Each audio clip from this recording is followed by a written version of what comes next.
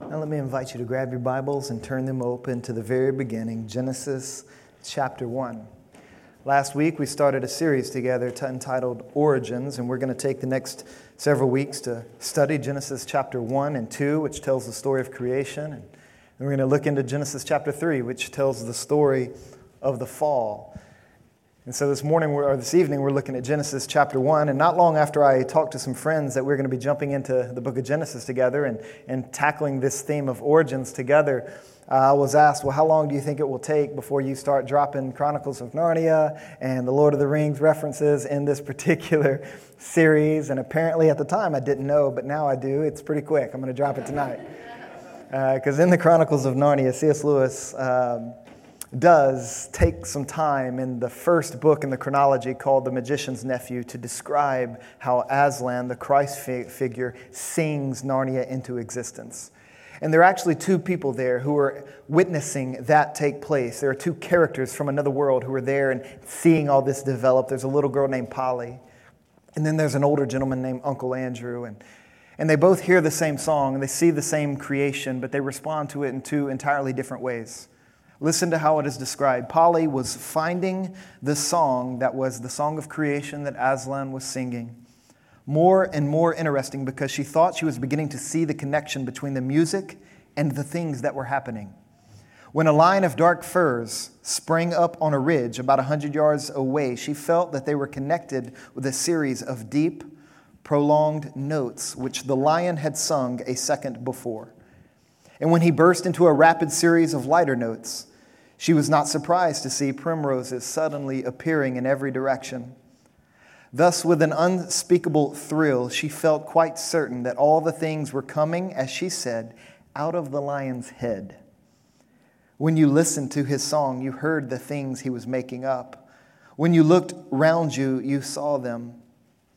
This was so exciting that she had no time to be afraid. Don't you love that? The song of creation dispelling fear from her heart. She had no time to be afraid. But Uncle Andrew's response in that moment was different. Listen to what goes on in his life. It says, as for Uncle Andrew, his teeth were chattering, but his knees were shaking so that he could not run away. One responded in a moment recognizing that she had no time to be afraid because she recognized the goodness of the Creator in that story. She recognized the wonder of Aslan. But the other guy, Uncle Andrew, had been rebelling against Aslan's presence, and he wasn't very excited about there being this powerful lion doing this work of creation.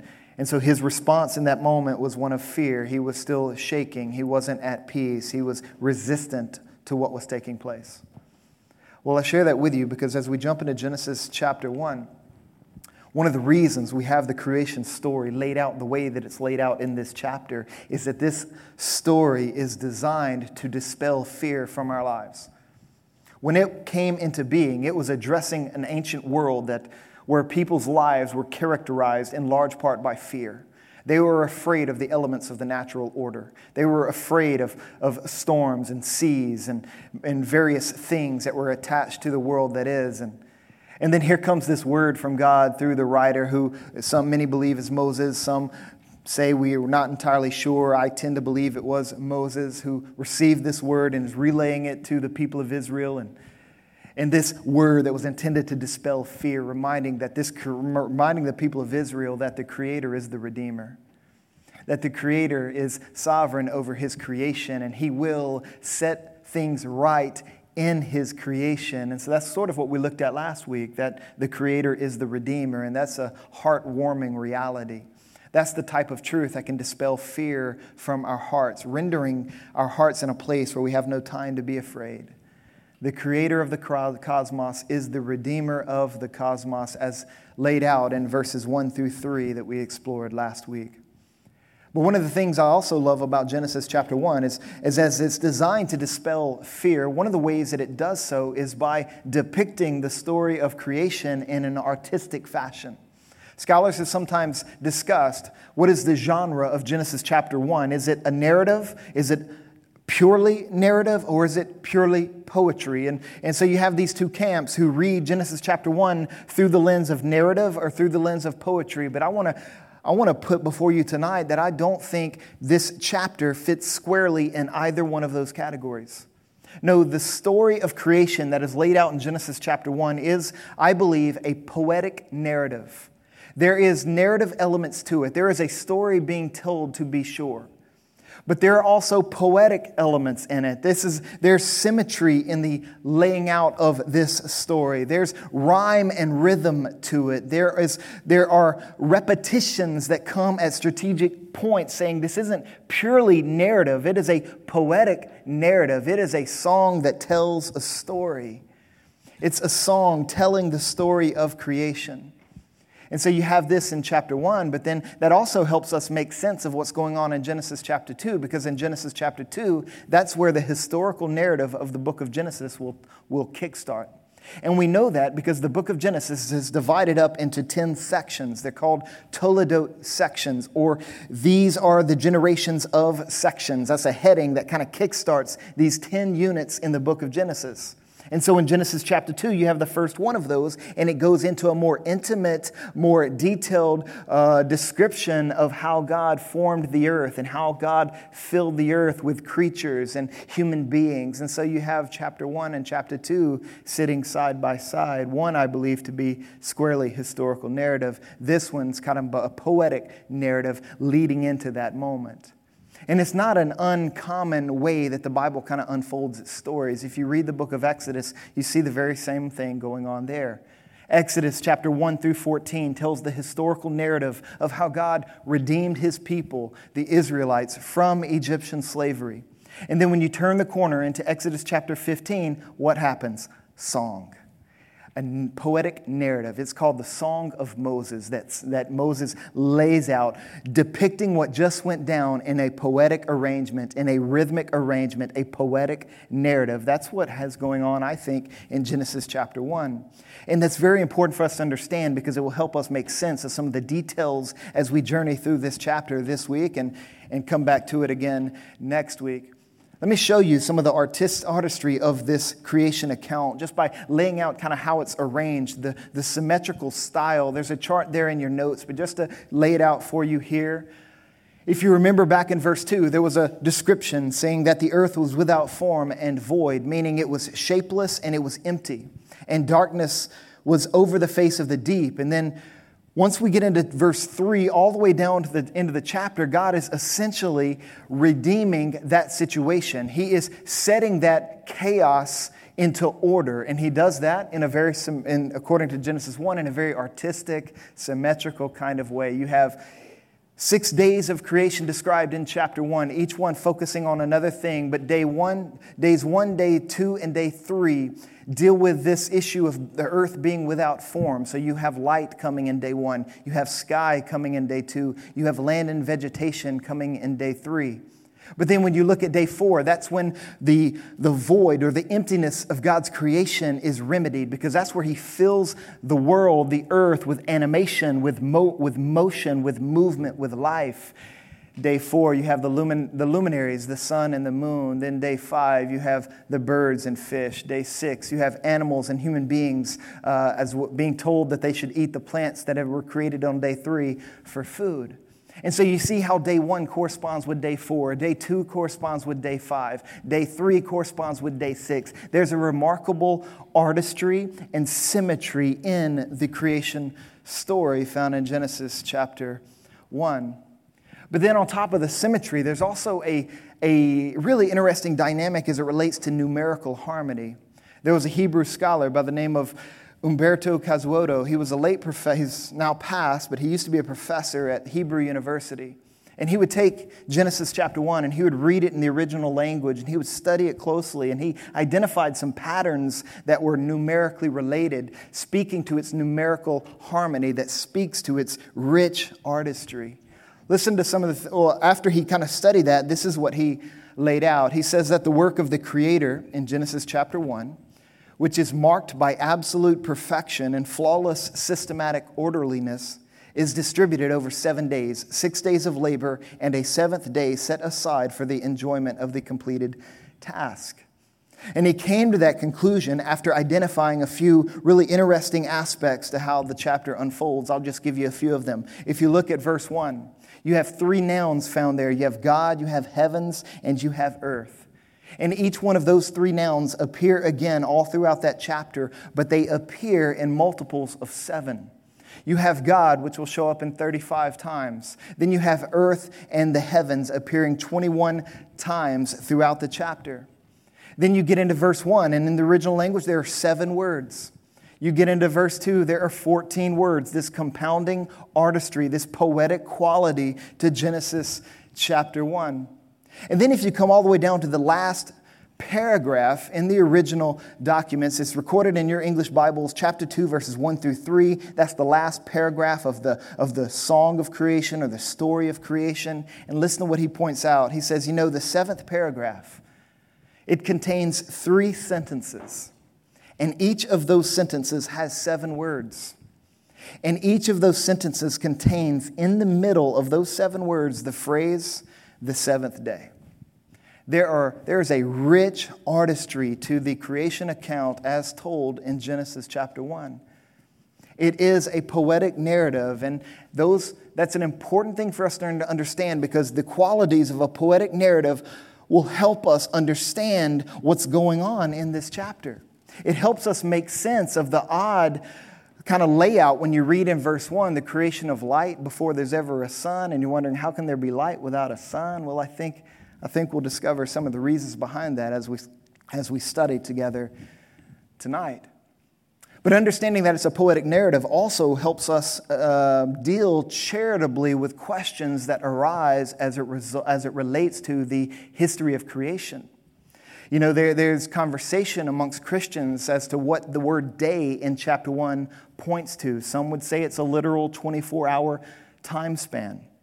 But then some who do not kind of push back against that idea, they'll say, well, how can there be 24 hours in the creation account when the sun and the moon weren't created until day 4? And how does that happen in the sequence of things? And not realizing perhaps that the layout of Genesis chapter 1 is more theological and less scientific in that regard. There's a theological agenda to Genesis chapter 1 that is incredibly, incredibly important.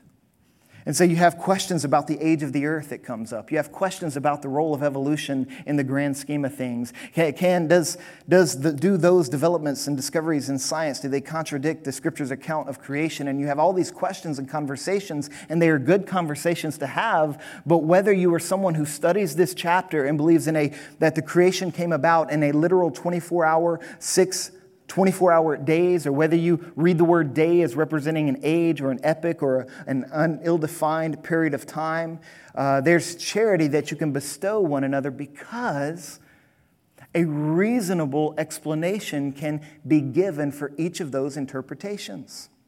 A reasonable interpretation can be given. And so as we engage these conversations and we factor in things about scientific discoveries and geological developments and all those types of things, we want to engage that conversation with a semblance of humility, and we want to engage in those conversations giving charity to one another.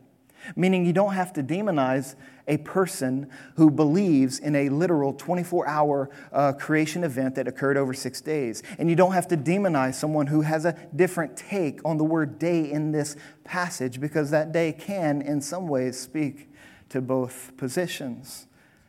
And so we want to hold this chapter charitably together, and we want to think about faith and science charitably together, and we want to encourage one another in those conversations, not demonize each other in those types of debates. Now, I have a position on how the word day should be understood, but I'm not going to give it to you tonight. It's not really the goal, because what we also got to keep in mind is that because this is a poetic narrative, this chapter is designed to warm your hearts with the reality of the Creator and the goodness of His creation and the goodness of His promised redemption. This is where this chapter takes us. So it should lead us not debating one another. It should lead us into a position of worship and awe as we consider the wonder of the Creator and how well He created all things and how well this chapter is crafted in the Scriptures. And so we want to keep those thoughts in mind. And I would also encourage you that whatever your position is on the word day in Genesis chapter 1, that position is not whatever your position is, it's not a litmus test for orthodoxy.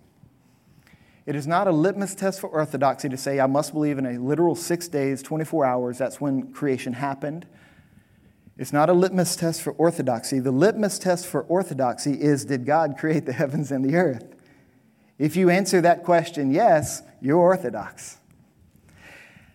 That's orthodox. God created the heavens and the earth, and we can discuss and we can talk and we can explore about the intersections between modern science and modern developments, but ultimately when we come to the Scriptures, we have to come to the Scriptures on its own terms, and we need to first ask the questions that the first readers and the original writer was anticipating and addressing in his document.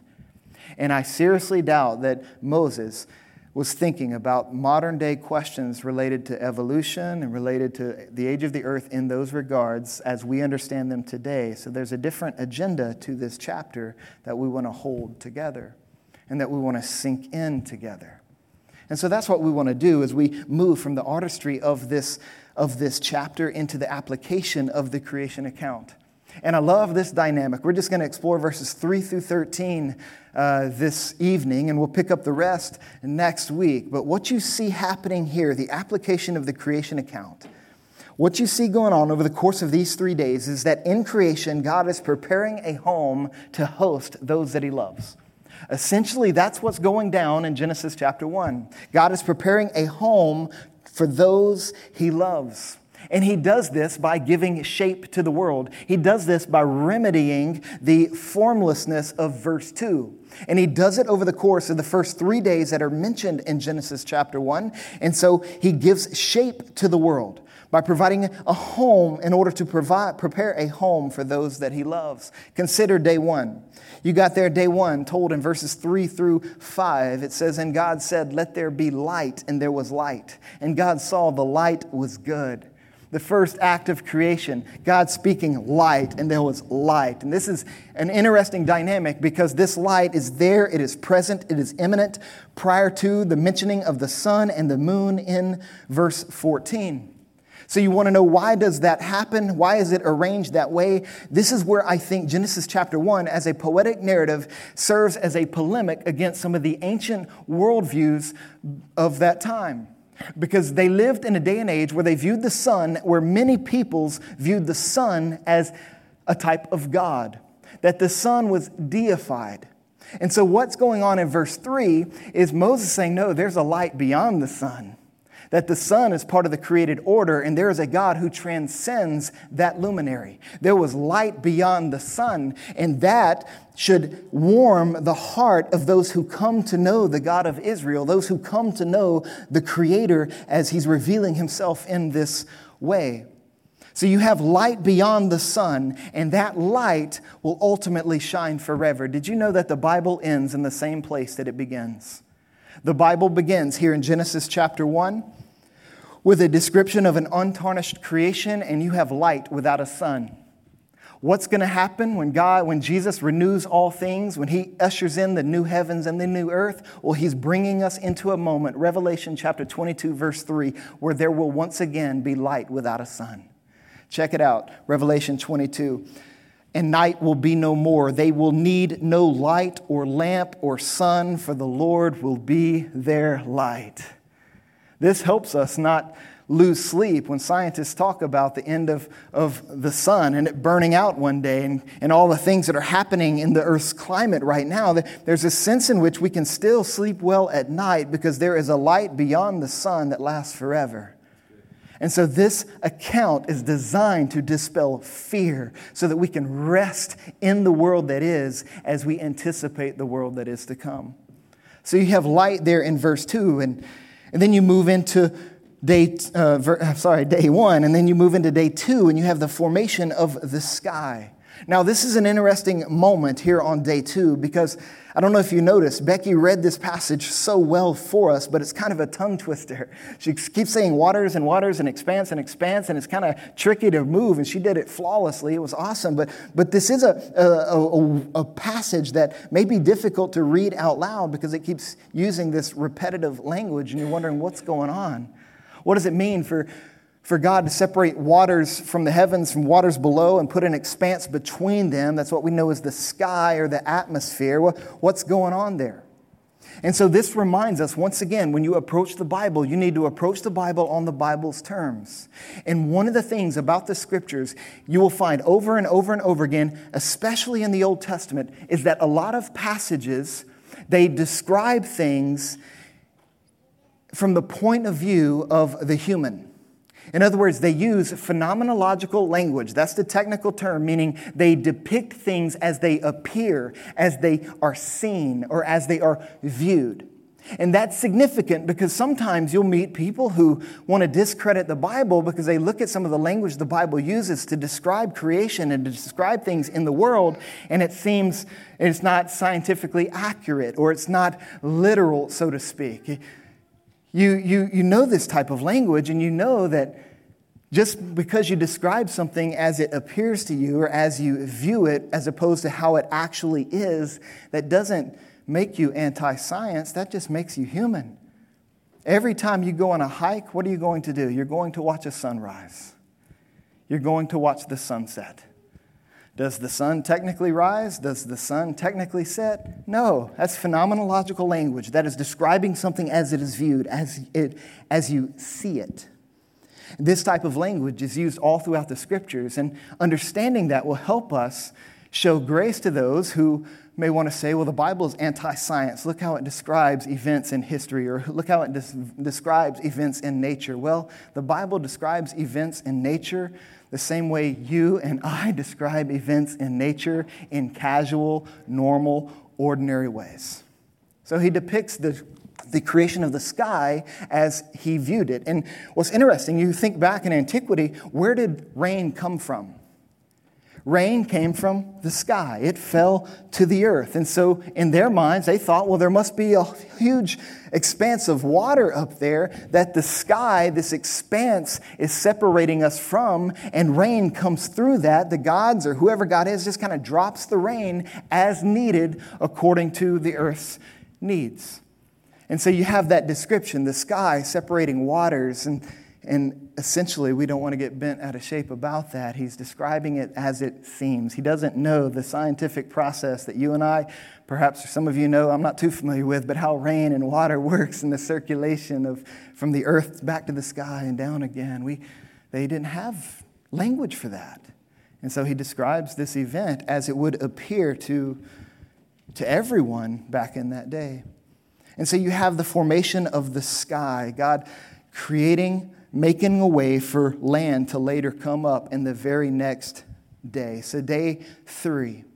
Day 3 beginning in verse 11. And God said, let the earth sprout vegetation. Verse 9. And let the waters under the heavens be gathered together into one place, that is the oceans and the seas.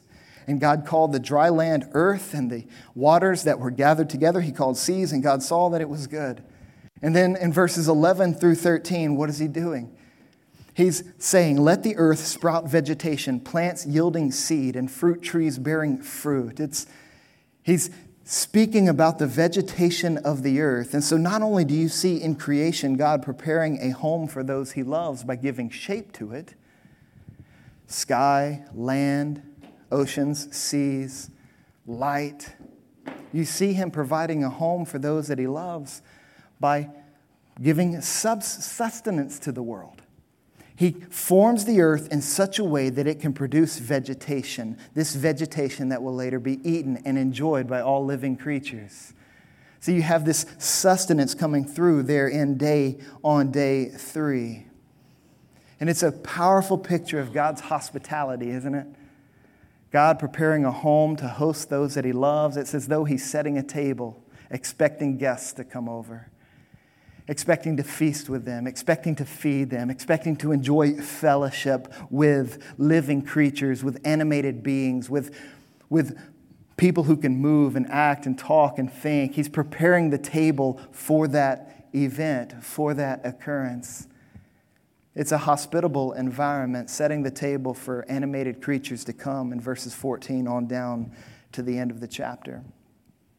But here at the end of this particular section, at the end of the third day, he set the table.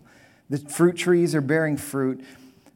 Vegetation, plants are yielding seeds. Things are growing, things are developing. It's a good moment. And so you have this preparation of a home to host those God loves. And I want you to note the emphasis there. There's a repeated phrase in verses 11 through 13 about how each one of the fruit trees and all the plants, they yielded seed and fruit according to its kind, which is a remarkable phrase that every aspect of creation does what it's designed to do. You know, apple seeds bear apple trees, right? Apple trees bear apple fruit, and so everything kind of does what it's designed to do. There's a woman by the name of Elizabeth Elliot, whose husband, Jim Elliot, was martyred in the 1950s trying to take the gospel to an unreached people group in Ecuador. Well, after she lost her husband, she went on to have a very influential writing career, and she taught at some seminaries in the country and did these things. And it is said that when she used to teach her classes, she would walk in at the beginning of every year, she would look at her students in the eyes, and she would say, "You know what? A clam glorifies God better than you do." And everybody would kind of scratch their heads wondering, why is she coming at us like that? And she's like, a clam glorifies God better than you do. You want to know why? Because a clam is content being a clam. A clam is what it is, and it does what it is supposed to do. And she's getting after this idea that clams, yes, every aspect of creation as it relates to the first 3 days kind of glorifies God by being exactly what God created it to be and doing exactly what God created it to do. But then you come into our humanity and you discover that we don't quite do that. And the reason why we're not there is because the story of the Bible keeps going. And you know that the creation accounts of chapters 1 and 2 comes to Genesis chapter 3, and what goes down there? Well, it's the fall. That's when sin enters the world, and sin sullies and mars the imago Dei within us so that we are not content in being who God created us to be and doing the things that God created us to do. Instead of living lives of self-giving love, we are now living lives seeking to get and to gain. We're power-grabbing and manipulating. We are trying to get as much as we can for ourselves rather than giving of ourselves in love to God and in love to one another. That's what the fall messed up. So a clam glorifies God better than we do because a clam does exactly what it's designed to do. But the good news of the story of creation in Genesis chapter 1 is that you hear notes of redemption kind of littered all throughout the chapter. Remember, the Creator is the Redeemer. So although things went south in Genesis chapter 3, He doesn't depend upon you and me to fix it and make it all right. No, He makes promises and He hints at things to come that He's going to set right, that He's going to make new, that this creation that He prepared to be a home to host those He loves, although sin has come in and disrupted things, that sin will not have the last word. So He promises over and over and over again throughout the storyline of the Scriptures to make all things new. He promises a new creation, a new heavens, a new earth. He promises a new humanity where you and I are reformed and recreated to be who God has created us to be and to do what God has created us to do. Full throttle, full tilt, without the sully of sin in our lives. And so I want us to think about that because it's very important that we consider that as God in creation prepared a home to host those that He loves, you and I know that now in the world the world isn't very hospitable. That the fall has rendered the world hard to live in. Sin, sickness, Satan, suffering, death, all of that is a part of the world as it is right now. And so the question is, well, is there any hope? What needs to change? How do things need to unfold? As the fall has made this world unhospitable, that means we now need a new home. And then you hold that thought and you think about what happens when the Word who took on flesh and dwelt among us. You think about what went down when Jesus stepped into time and space. You think about some of the things he said and some of the things that he did. Take John chapter 14, for example. There's this moment where he sits down with his disciples and he's talking to them about how hard it is to be in a world that is inhospitable, how hard it is to be who you were created and redeemed to be in the world that is right now. And so he's writing to them. They're tempted to live in fear and to shrink back from following him because he's saying, look, I'm about to leave. I'm going to go to the cross. I'm going to come back and then I'm going to go back to my Father. But don't sweat it. I'm going to send my Spirit to you and he's going to help you. He's going to guide you, who's going to do things for you. But listen to the promise he makes in John chapter 14. He tells these troubled disciples, he says, look, let not your hearts be troubled. You have no time to be afraid. Believe in God, believe also in me. In my Father's house are many rooms. If it were not so, would I have told you that I go to prepare a place for you? And if I go and prepare a place for you, I will come again and will take you to myself, that where I am, you may be also.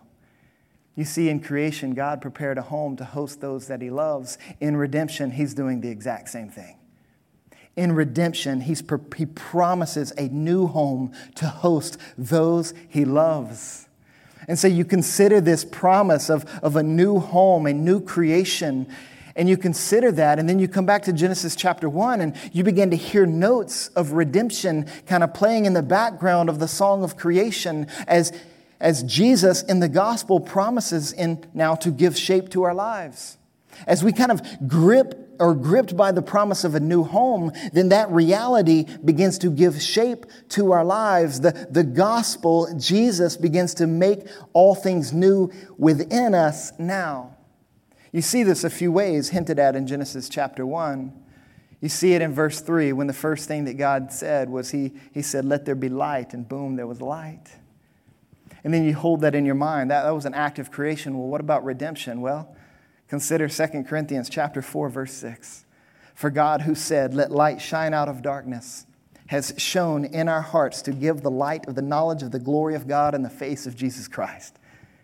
In redemption, God gives shape to our lives. He gives direction. He gives light. He shines the light of the gospel so that we might see God's glory in the face of Jesus. That is, he's giving shape to our lives by providing direction to our lives. He's directing us to Jesus. He's saying, you want to know how to journey through a fallen world? You want to know how to live in an inhospitable environment? Follow Jesus. Look at the glory of God that is shining in the face of Jesus. Turn to him. That's where you belong. He is the one you were created for. He's the one you are redeemed by. So you get direction in the gospel. You get direction in redemption. You sink into Christ, and you're no longer pushed to and fro in a world that is full of chaos. A world that is filled with formlessness, and a world where lives are void and lacking Jesus, lacking God, lacking a divine satisfaction. You're not subjected to that. You now have direction. You know where life is found. It's found in Christ. It's found in Jesus. He's who we step into. But not only does he give shape to our lives by providing direction, he gives shape to our lives by providing distinction. I don't know if you picked up on this as we read through those passages in Genesis chapter 1, but understand there's distinction being made here in the creation account, and it is cued into, it is signaled by the repetition of this word separates. Look at verse 4, for example. And God saw that the light was good, and God separated the light from the darkness. He was drawing a distinction between light and darkness. He does the same thing in verse 7. He does it again in verse 14 and verse 18. There is distinction in redemption. There is separation in redemption. And the reason why that is significant, again, remember, who were the first readers of this chapter? The first readers were the people of Israel that had just been brought out of Egyptian slavery. They were being brought into the promised land, and they've received what? They've received God's word. They've received the 10 Commandments and the law of Moses. And that law was designed to set them apart. That law was designed to render them distinct in the world that is, so that Israel, get this, could be a light to the nations. By letting their lives be shaped by God's word, their light would shine bright so that all the surrounding nations would come to know the Creator. So that all the surrounding nations would come to know that God, who created the universe, is the one who will redeem the universe. Israel was to be a light to the nations by living out their distinctness, by living out their holiness, by worshiping the Creator above any aspect of the created order. That's who Israel was supposed to be. But perhaps you're familiar with the story of Israel, that things didn't go very well for them. Their light didn't shine very bright. Their lives weren't formed by the written word very well. They didn't do what God told them to do very well. They were unfaithful. They proved to be broken, and so their light didn't shine. But then what goes on? Did God give up? Did God pull back? No, God proceeded with his plan of redemption so that Jesus would step onto the scene. And in John chapter 8, verse 12, what would he say of himself?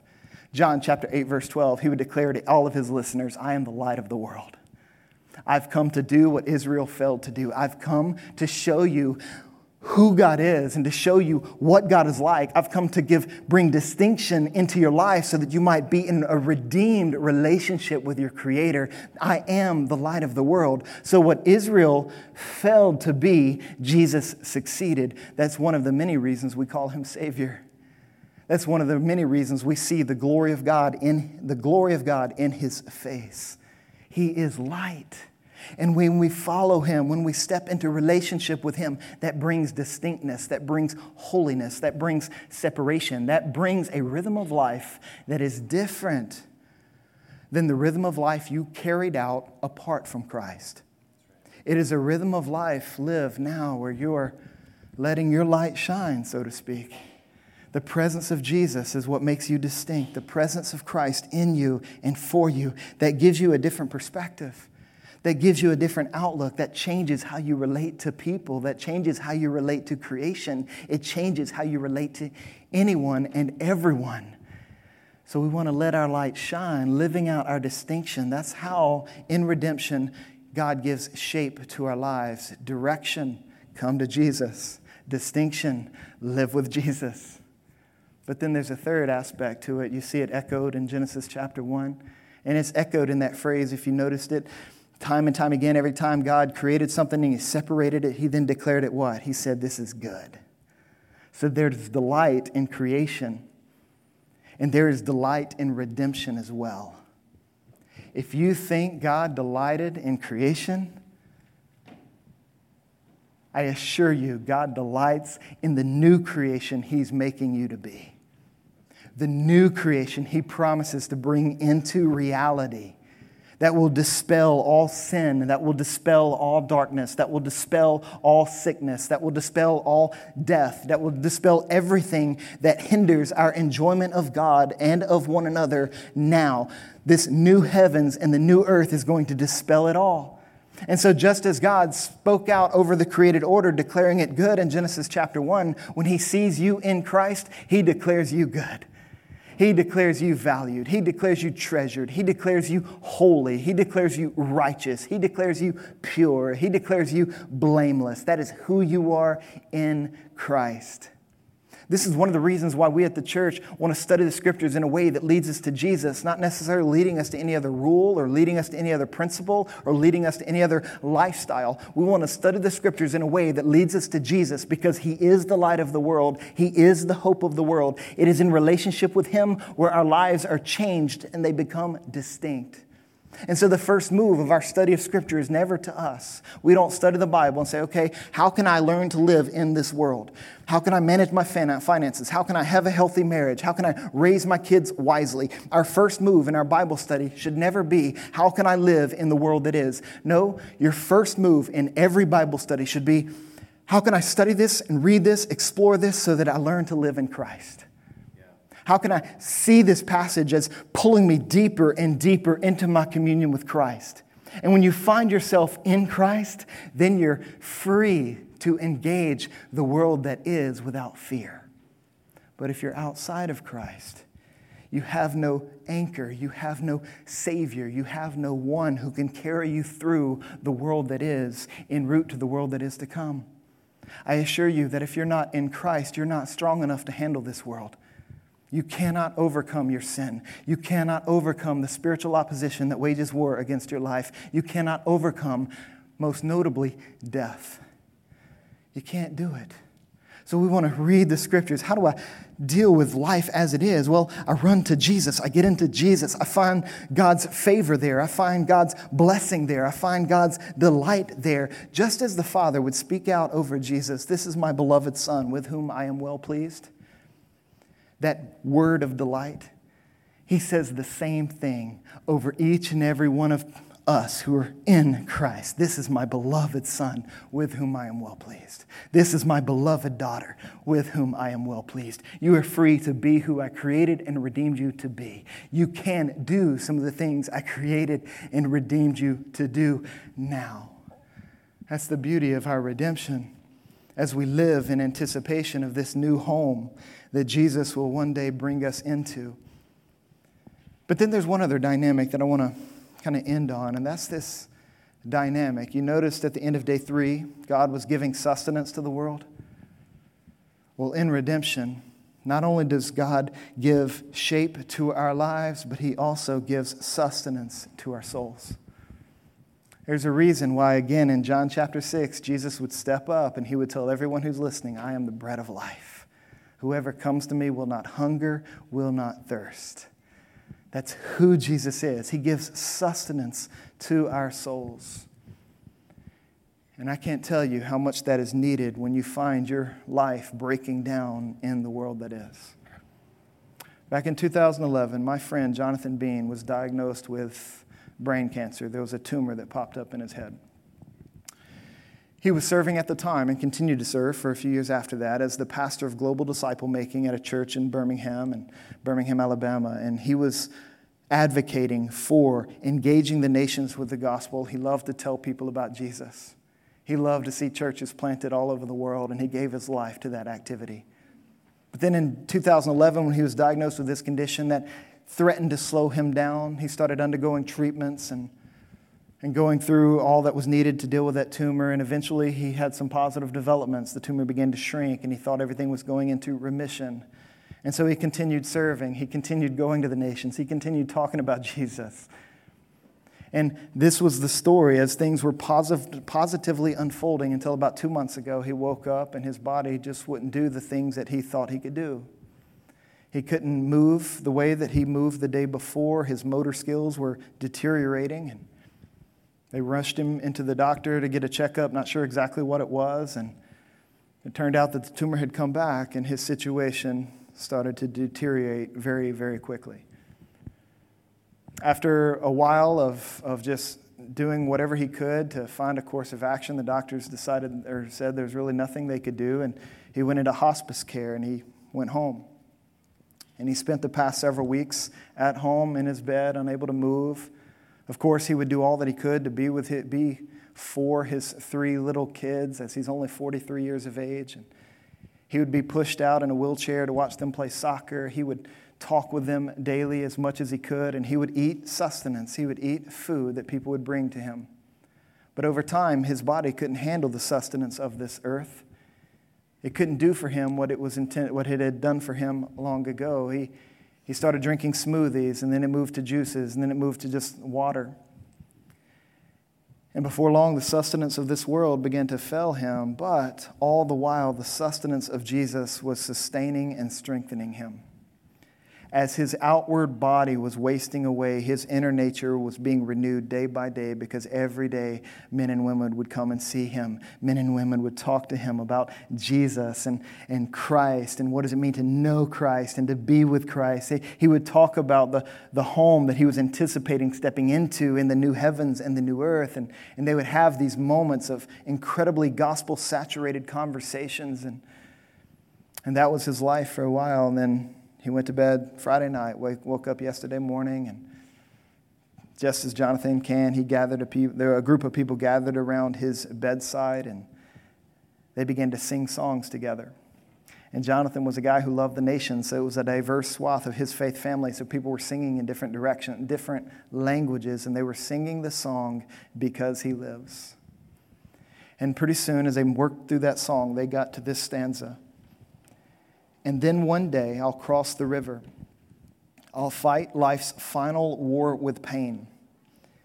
And then as death gives way to victory, I'll see the lights of glory and I'll know He lives. Moments after ending that song, Jonathan closed his eyes, never to open them up again in this world. He departed the world that is, and he stepped into the presence of Christ, where he will dwell for all eternity. And there's coming a day when that Christ, when that Jesus returns and he ushers in the new heavens and the new earth, and Jonathan Bean is going to rise up in that new world. And he's going to be a part of that recreated order. He's going to enjoy things as in better ways than he ever enjoyed them in this life. Because in that moment, Jonathan is going to see a diverse swath of humanity rallying around the throne of Jesus, singing his praises, honoring the Creator, honoring the Redeemer. He's going to partake in that just as we are. We're going to partake in that moment. And so we want to live towards that reality. We want to let that reality, that promise give shape to us now, provide sustenance to our souls, so that whenever all hell breaks loose in your life in this world, you do not. When your outer nature begins to waste away, your inner nature can be renewed day by day, because the sustenance of Christ is enough. The sustenance of Christ is all we need, ultimately, to journey through the world that is en route to the world that is to come. And it is in light of these realities, when we begin to live in light of them, we'll discover we don't really have time to be afraid. We don't have time to be afraid in a fallen world. Because in redemption, God promises a new home for those that He loves. In redemption, He gives shape to our lives. And in redemption, He gives sustenance to our souls. And so we want to press into that together. Let's pray. Heavenly Father, would you give us grace now as we consider these truths? Would you impress them deeply, embed them deeply within our hearts? Would you show us what it means to live in light of these? Would you minister to us now, as we all need it, for we are all experiencing the frustrations of life in an inhospitable world, and we need your grace in this time, in this space. We need your grace. So would you come and minister to us? Would you please make yourself known to us in progressive ways so that we might live in light of the redemption you've provided. God, we love you and we thank you and we pray for all of this in Jesus' name. Amen.